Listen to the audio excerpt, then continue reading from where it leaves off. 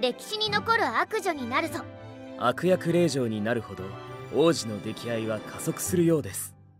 With the Villainous Dreams Unleashed, the light novel series I'll Become a Villainess that will go down in history is confirmed to get an anime with no details being revealed. The series follows a girl named Alicia who hates good heroines. Her wishes come true when she is reincarnated into her favorite otome game as a villainess, where she aspires to be the most evil villainess in history. However, the more she tries to be a villainess, the more the prince appears to like her. I'll Become a Villainess that will go down in history is another otome villainous story that doesn't do anything particularly unique, but this time, the female lead actually does work towards becoming a real villainess, with the sincere intention to actually be a villainous person. This story is more than an otome, with an actual plot beginning with comedy and easygoing elements, which turns more serious, mature, and dark.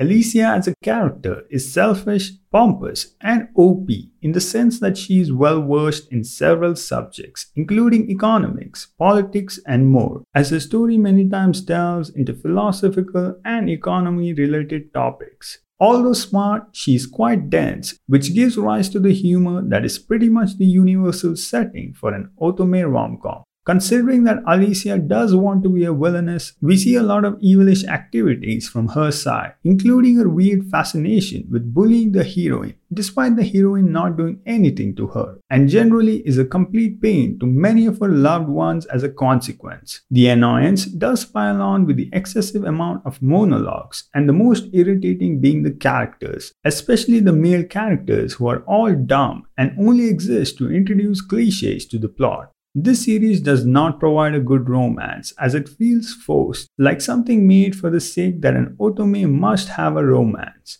If you are interested in an otome following a I wanna be a can-do woman villainous reincarnation setting with bad characters but still doing a manageable job of delivering what it promises to deliver, then this might be a show you will enjoy.